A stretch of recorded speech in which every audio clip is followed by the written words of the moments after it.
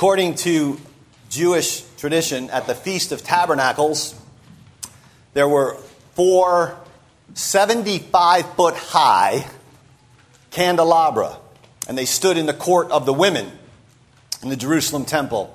And each candelabrum had 4 branches on it, and at the top of every branch there was a huge bowl. And 4 young men would climb, they would bear these big pitchers of oil, and they would climb ladders and fill the golden bowls and set them alight. So picture this, right? You have 16 enormous, fierce blazes leaping toward the sky on top of the hill that Jerusalem's on, from these enormous golden lamps. And the light was to remind people of how God's glory had once filled this temple. And it looked forward to that glory returning to the temple. And it was into that scene that Jesus entered in John's Gospel, chapter 8. He was teaching in that court soon after that illumination ceremony. And standing in that court right next to these magnificent candelabra, it's in that context that Jesus says to the crowds gathered there, "I am the light of the world. Whoever follows me will never walk in darkness, but have the light of life."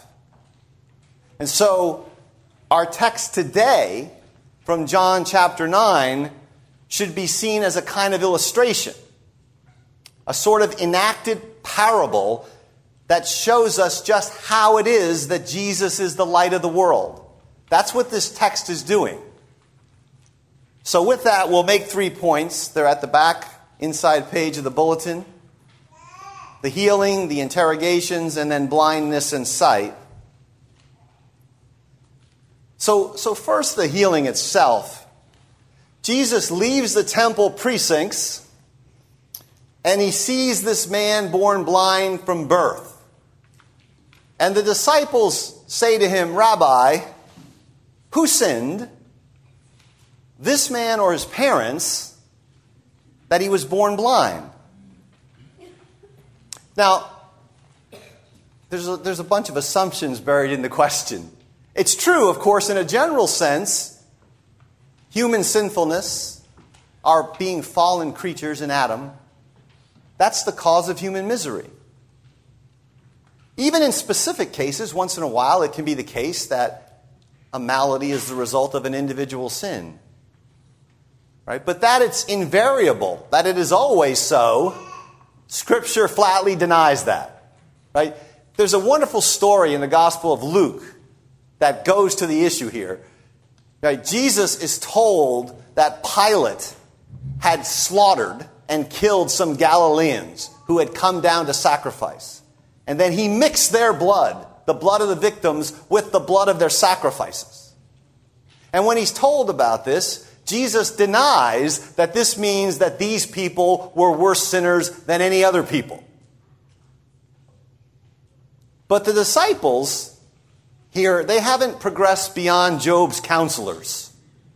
Right? They see a malady and they think we have to figure out whose fault it is. So they assume either the sin of the parents or the child must be the cause of the blindness.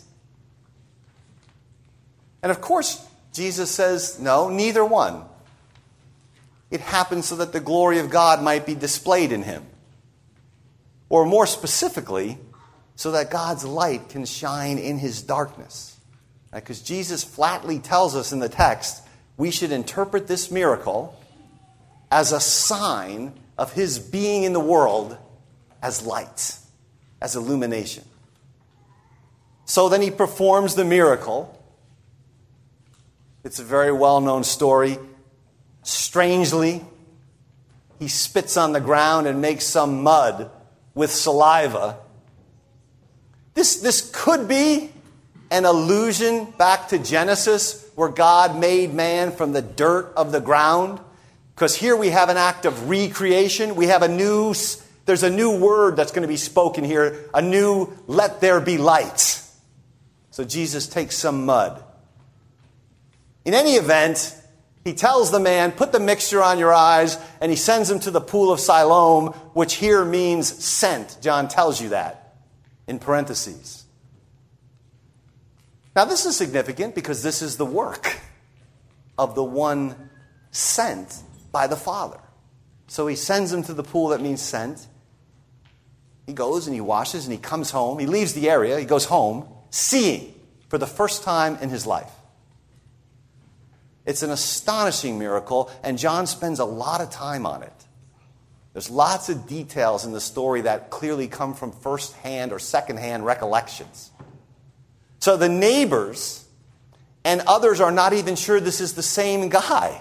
But he insists that he is, and he tells a story about how Jesus healed him. He doesn't know where Jesus is. They can't get to him. So they send him to the Pharisees because they're experts in the law and they can examine these cases of alleged miraculous claims. They're the court. And so that brings me to the second point here, the interrogations. What we see in this text are three really ludicrous interrogations. Three ludicrous interrogations. They interrogate the man, then they interrogate his parents, then they interrogate the man again. And again, I don't know why John does this, but he buries the lead. He says this, the day on which Jesus, notice this carefully, the day on which Jesus made mud and opened the man's eyes was a Sabbath. We've already seen this before, right? Jesus is going to heal on the Sabbath intentionally.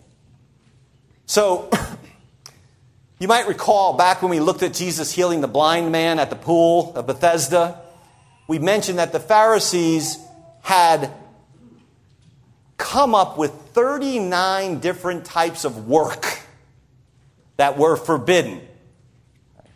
Right? And back then the issue was carrying a burden.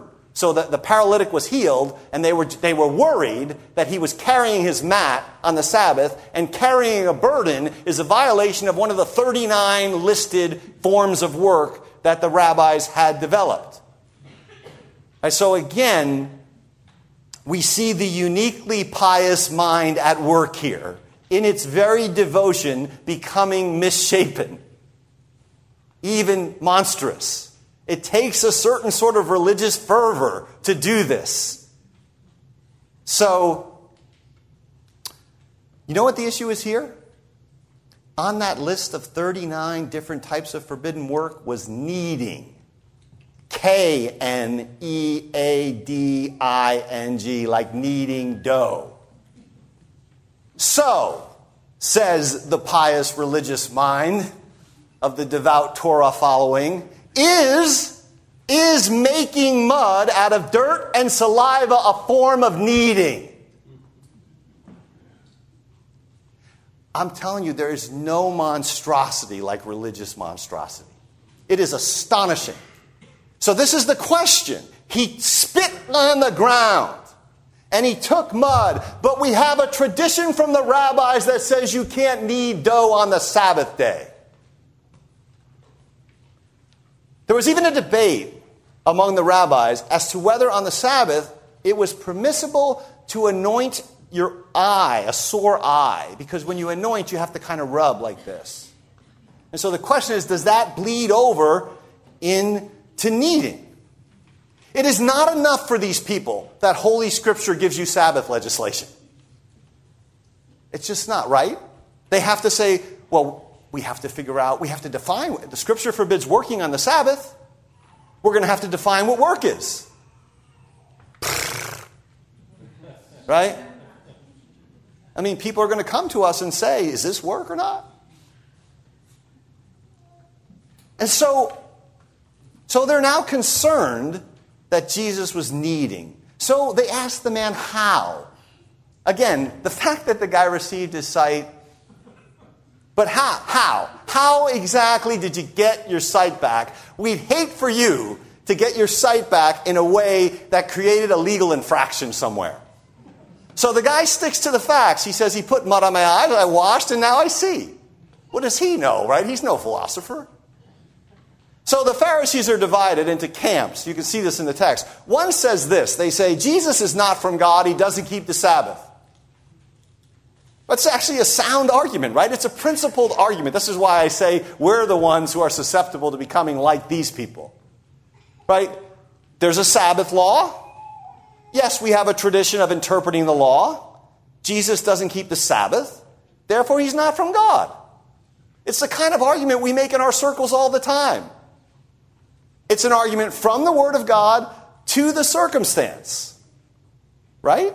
In between, of course, there's a corrupt interpretation and application of the Word of God, but it's the same form of an argument that we make. And then others say, how can a sinner perform such miraculous signs? Now this, beloved, is a really lousy argument. It starts with the facts on the ground and says, look, a magnificent thing happened. But we know that false prophets can do signs. Deuteronomy tells us that. Jesus warns against false miracle workers. The magicians in Egypt did signs. But of course, in this case, these folks are right. Sometimes what seems like an airtight argument is not, and what seems like a weak argument just happens to be right. This is that case. And so they're divided, so they don't know what to do. So picture this. This is rare for the court. They ask the man his opinion. And he doesn't care. This guy doesn't care about the niceties of Sabbath regulation. He says, he's a prophet. All right, so the guy's not exactly a theologian either, but this is his best guess. He's a prophet. Prophets do signs, but not like this sign. And so the court, the Pharisees, still don't believe that this man's received his sight. So they go for his parents. Now they want to send for his parents. They're very careful about this sort of thing. And they get the parents, and the parents, you can watch, this is a dodge from the parents. They say, yeah, he was born blind. That's the issue. But as to how he came to see and who healed him, we don't know. Ask him. He's of age. Which means he's probably 13. He's older than 13, which was the age at which a Jewish male could testify in court. So he's of age means, he can speak for himself. Of course, John tells us why the parents did this, right? They were afraid. Because the Sanhedrin had already decided that whoever confesses that Jesus is the Christ, the anointed Messiah, whoever does that is going to be put out of the synagogue, meaning excommunicated. Excommunicated. So they're not happy with his testimony. They're not happy with the parents' testimony. So they summon the man a second time. So, if you're a careful reader of this, you realize this is a court that's determined to get the answer that they want. And here is where things really start to get interesting. They tell the man, give glory to God. That's always the cover, right? Give glory to God. That's why they had the 39 reasons of things you can work for. They wanted to give glory to God. Give glory. They can't see the glory of God standing right in front of them. So they basically say, own up and tell the truth, which means confirm our suspicions. And then they say to him, we know this man is a sinner. This is, there's a great, I mentioned it recently, there's a great line in Flannery O'Connor, and I forget which story, where she talks about this guy, and she says he always had the sort of black intuition that the best way to avoid Jesus was to avoid sin. In other words, there's a kind of religiosity that keeps the law as a way of buffering a person off from the presence of the living God. That's what actually happens to the Pharisees, right? They are rule keepers in such a way that, in other words, Torah observance has become for them a means of actually shielding them from encountering the living God himself. This is religion as a protection racket. And beloved, it happens all the time. You could write the history of Protestantism in the 19th and 20th centuries around this theme. Not to mention that the court here is leading the witness, right? We know this man's a sinner. It's like announcing your verdict in advance. But this guy, this is a witness who's going to think for himself. This is my absolute favorite guy that Jesus heals in the Gospels. He is the most interesting person, recipient of a miracle by far. Now, of course, he has an advantage. There's a whole long chapter on his miracle. Well, the other guys, we don't have as much text about. But notice what he says now. He says, whether he's a sinner or not, I don't know. One thing I know, I was blind, but now I see. I was blind, but now I see. So, first-hand testimony, is usually good enough for people. You know what it is? I mean, we usually accept it unless we're determined not to. So the court says, well, what did he do? Again, how did he open your eyes? And you know what we find out next in this text? This guy has a hidden talent for sarcasm and ironic banter. I mean, this guy is really gifted. Not to mention, he has real courage. Courage his parents lacked. Also, he has discernment. He knows this court is uninterested in the truth. So he replies, I have told you already and you didn't listen. You know what? In the Gospels, there's nobody but Jesus who talks to these people like this. Jesus is the only guy who says to these people, I told you already, you didn't listen. This guy's in the realm of being converted 4 minutes. Right? And he turns to this court and says, I told you already, you didn't listen. His parents are terrified. They're like, I don't know, he's of age. Let him talk for himself. Yeah, he was blind. We don't know how he got his sight back. Ask him. Son, they want to talk to you. Go on in there. He gets in there and says, I told you already, you didn't listen. It's magnificent, right? The light of God is broken into his life. The light of God. So, he says in the text, I told you already, you didn't listen. Now look at this. Why do you want to hear it again? You guys like this miracle story? And then he does this. He has a sort of taunting show of naivete, of innocence. He says, do you want to become his disciples too? Now you know this guy does not mean this literally. Right? You want to hear the story again. So you guys, you want to become his disciples. This is a hand grenade, right? Right, this can get you a contempt of court citation. It's designed to provoke, and it does. They start hurling insults at him. The text says they hurled insults at him, and they said this, you are this fellow's disciple. We are disciples of Moses.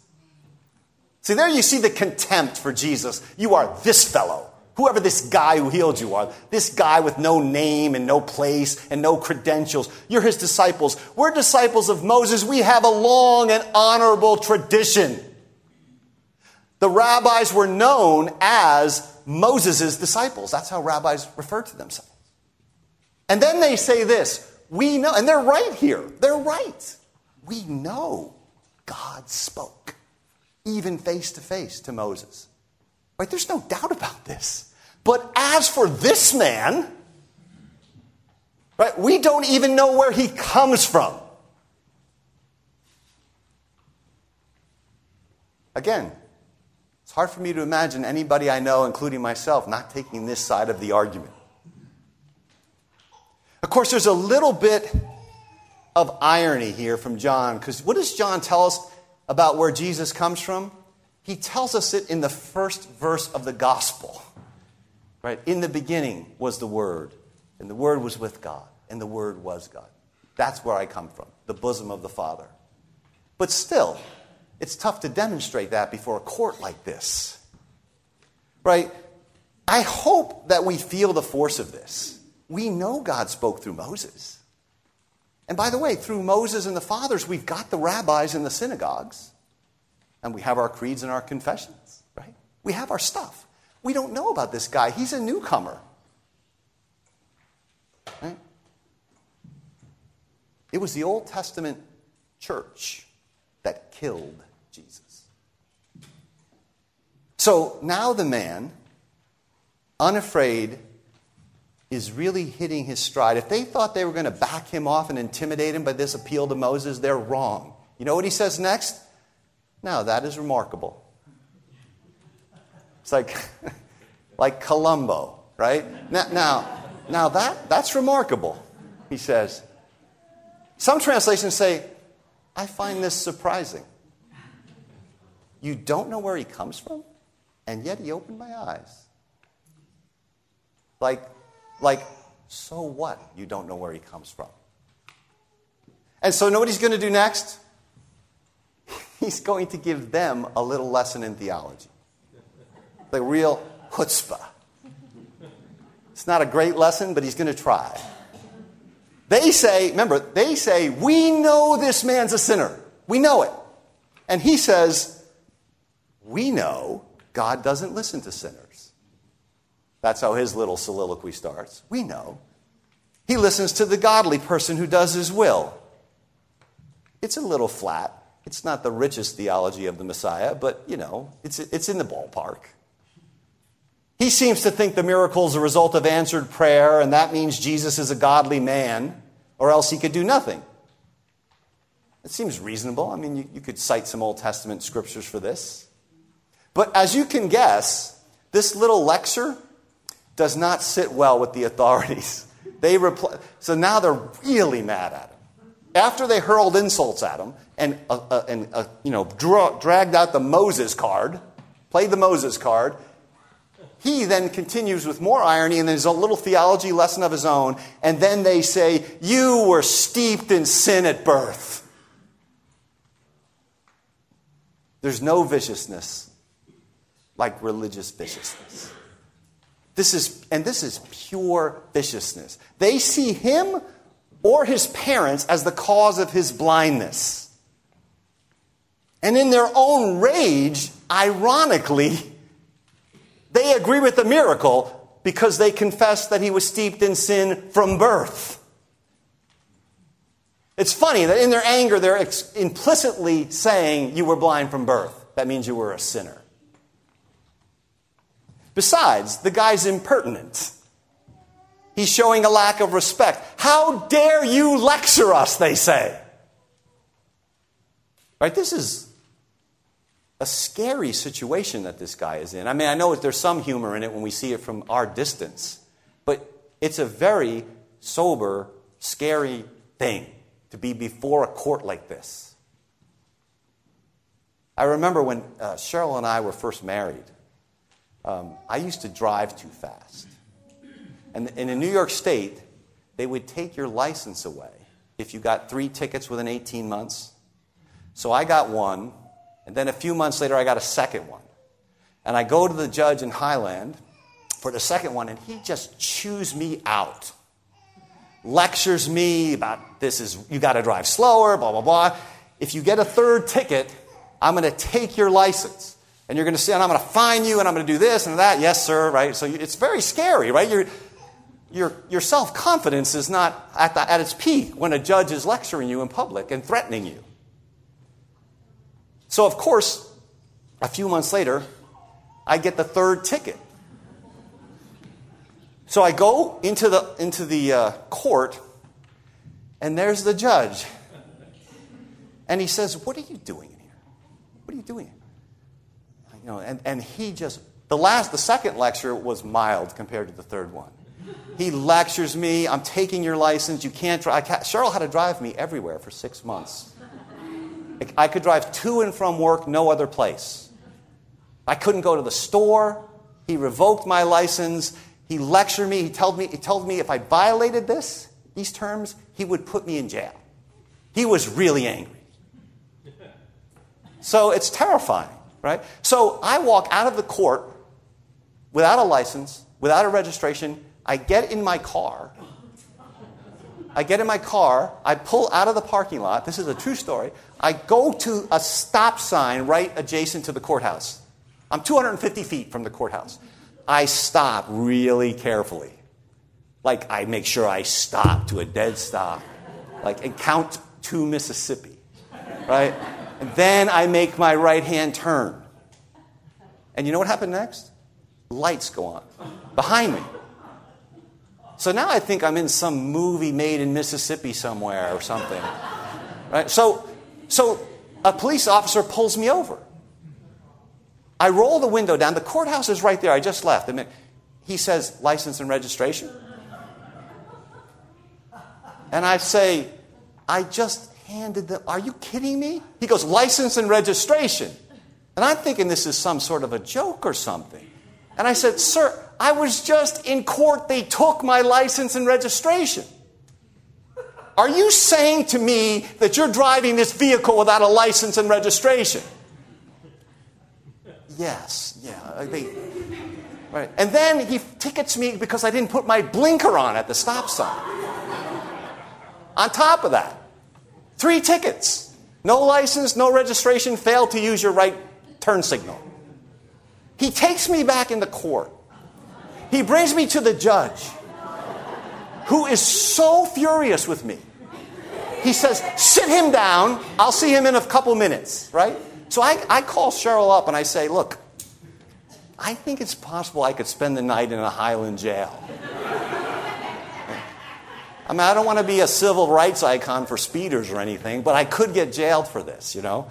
So I sense that until you've gone through that, it's a terrifying experience. It's a terrifying experience. This guy's in front of a court that can, in fact, lead to his excommunication or his death. And he is nevertheless standing there and courageously, even before he really believes in Jesus as the Son of God, declaring who he is. It takes a lot of courage to do this. So they say to him, how dare you lecture us? Right? I was not about to lecture this judge. Of course, I was in the wrong. This guy's not in the wrong. But notice what the text says. They threw him out. You know what that means? They excommunicated him from the synagogue for rebellion against the authorities. In other words, he's thrown out of the synagogue because of his behavior in this court. And so the interrogations are over, and we come to the final point. The point of this passage, really, blindness and sight. Jesus finds the man. He confesses faith in Jesus and worships him as Lord in verse 38. You know what's happened now? He's recovered his spiritual sight. And beloved, this is the greater miracle in this text. Right? The point of the text is he's been transferred out of the kingdom of darkness into the kingdom of light. He's been excommunicated right into the arms of the Lord of the temple. It's a beautiful thing. And there are folks still around, so Jesus has one more little bit of teaching to do. He says, for judgment I've come into the world, so that the blind will see and that those who see will become blind. That's a forceful little snap at the end of this miracle, and it lets none of us off the hook. The force of it is this: those who know their blindness will see. Those who think they see will become blind. And the Pharisees actually seem to get what Jesus is driving at here, right? They say, what? Are we blind too now? And Jesus concludes, if you were blind, notice this, if you were blind, you'd not be guilty of sin. If you were blind, in the good sense, meaning genuinely knowing your need, humble and needy, but now you claim to be those who see, your guilt remains. So I want to close with 2 quick applications. The first one's called sight, and the second one's called blindness.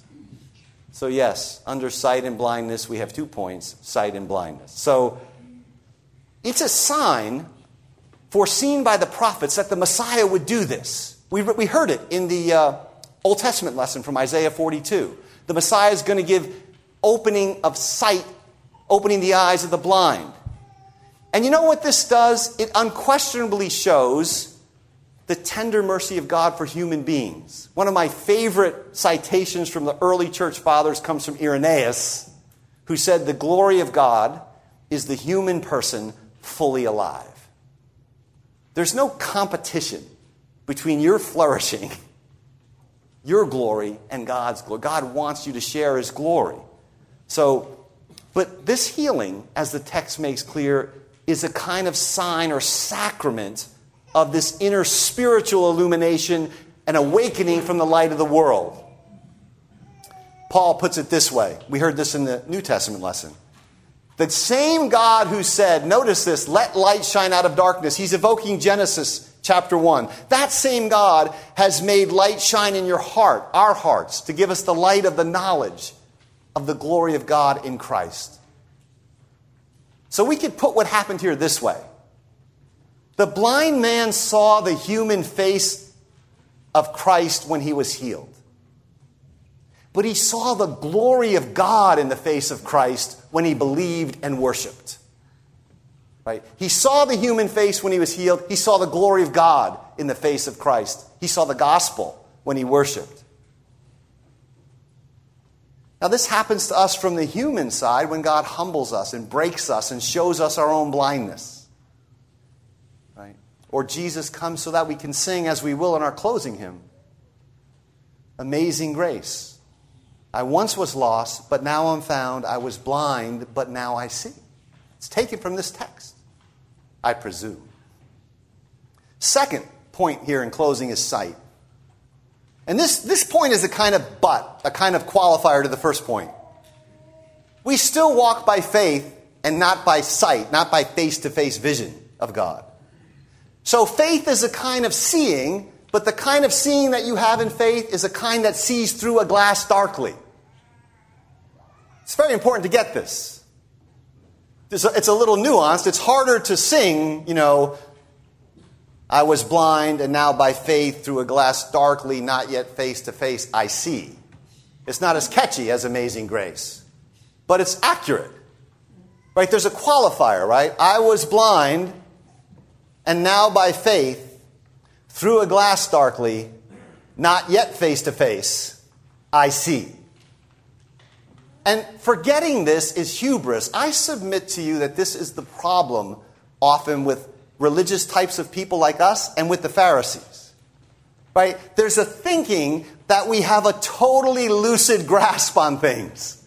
Right? And to think that way is Pharisaical. It leads to real blindness and real distortion. We're always seeing through a glass darkly. And even in our systems of Scripture, I love the Reformed faith and the Reformed tradition and Reformed theology and the coherence of it and the beauty of it and the way things connect together. But we need to have a deep awareness that all of our systems are imperfect and impartial and open to revision until God comes and we see him face to face. No human construction can exhaust the riches that we're... So though we see, we don't have a completely lucid grasp. So now we think we do, and that creates the problems the Pharisees have. The Pharisees have no sense of humility, of seeing through a glass darkly. And so this applies as well, I think, in dealing with other people. We think we see them clearly and their sins, but we rarely see ourselves clearly. Especially if we don't take the time to do some self-evaluation. It's exquisitely hard for us, is it not, to see our own hearts? Right, to have a mirror into our own soul. That's why we need other people to tell us, and we need the mirror of Holy Scripture to kind of hold it up. Hold it up. And we've said this before in here, but the nub of this is we should be pretty hard on ourselves and very merciful and gentle with other people. That's really the key to our sanctity, I think. So, Jesus has come. He's given us light. But notice, because we're not yet in glory, we have the danger of becoming like these Pharisees, of becoming blind. So, Spurgeon, the great 19th century Baptist preacher, said this. He said, it's not our littleness that hinders Christ, but our bigness. It's not our weakness that hinders Christ. Now, Jesus is not at all thwarted by your weakness and your brokenness and your failure. Right? Not at all. It's our bigness. It's our strength, he says. It's not our darkness that hinders Christ. It's our supposed light that holds him back. That's exactly the Pharisaical, but also our problem as human beings. The inner Pharisee in all of us. So we rejoice that God, the Creator, has made his light shine in our hearts. He has given us the knowledge of his glory in Christ. But we do so soberly as those who realize we still see through a glass darkly. Right? That we're waiting for the day when faith becomes sight. And when we will be like him, fully whole, fully healed, see him as he is when he appears. Amen.